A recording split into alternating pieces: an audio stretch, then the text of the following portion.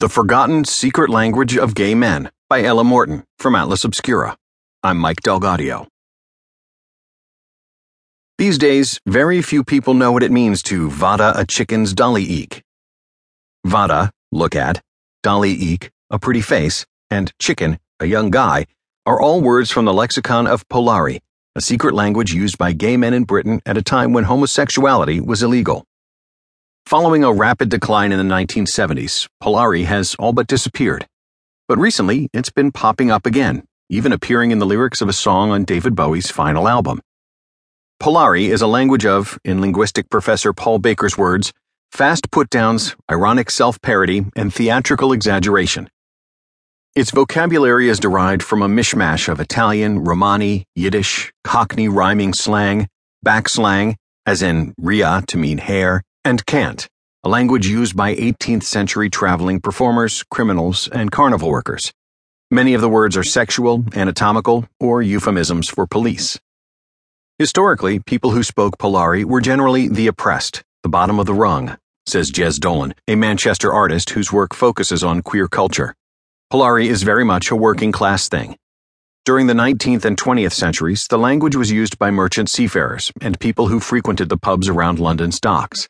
In the 1930s, it was spoken among theater types of the West End, from which it crossed over to the city's gay pubs, gaining its status as the secret language of gay men.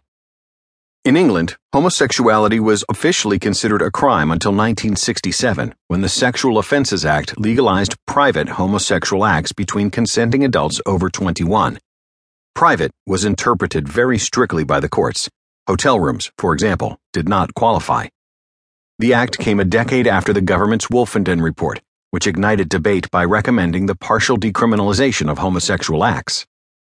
During these interim years, when being openly non-straight brought the risks of social isolation and criminal prosecution, Polari provided gay men with a subtle way to find one another for companionship and sex.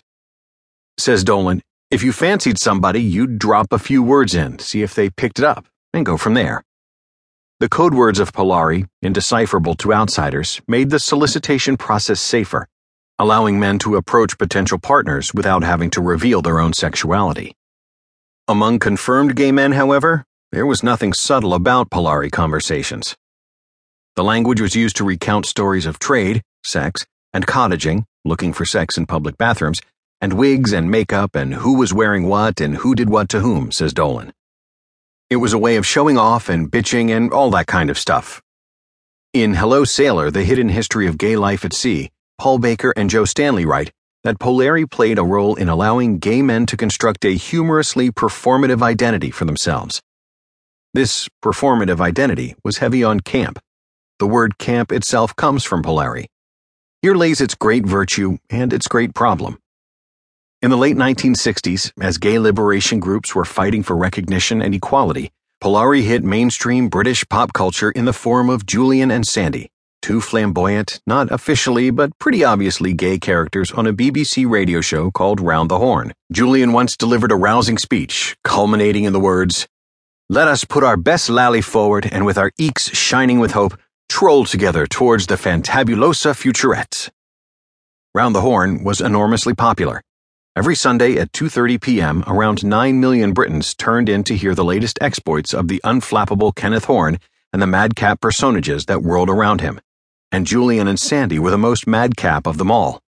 Portrayed as two out-of-work actors launching a series of doomed business ventures, Julian and Sandy had effeminate voices, spoke in Polari, and threw in frequent sexual innuendo. If they appeared on TV in 2016, they would be instantly denounced as offensive stereotypes. But in the 60s, they were the extent of gay men's media representation in Britain. Julian and Sandy presented a conundrum. As lovable gay characters on a very popular show, they endeared themselves to British audiences in an era of homophobia. But some gay liberation groups came to resent the image that they and Polari perpetuated.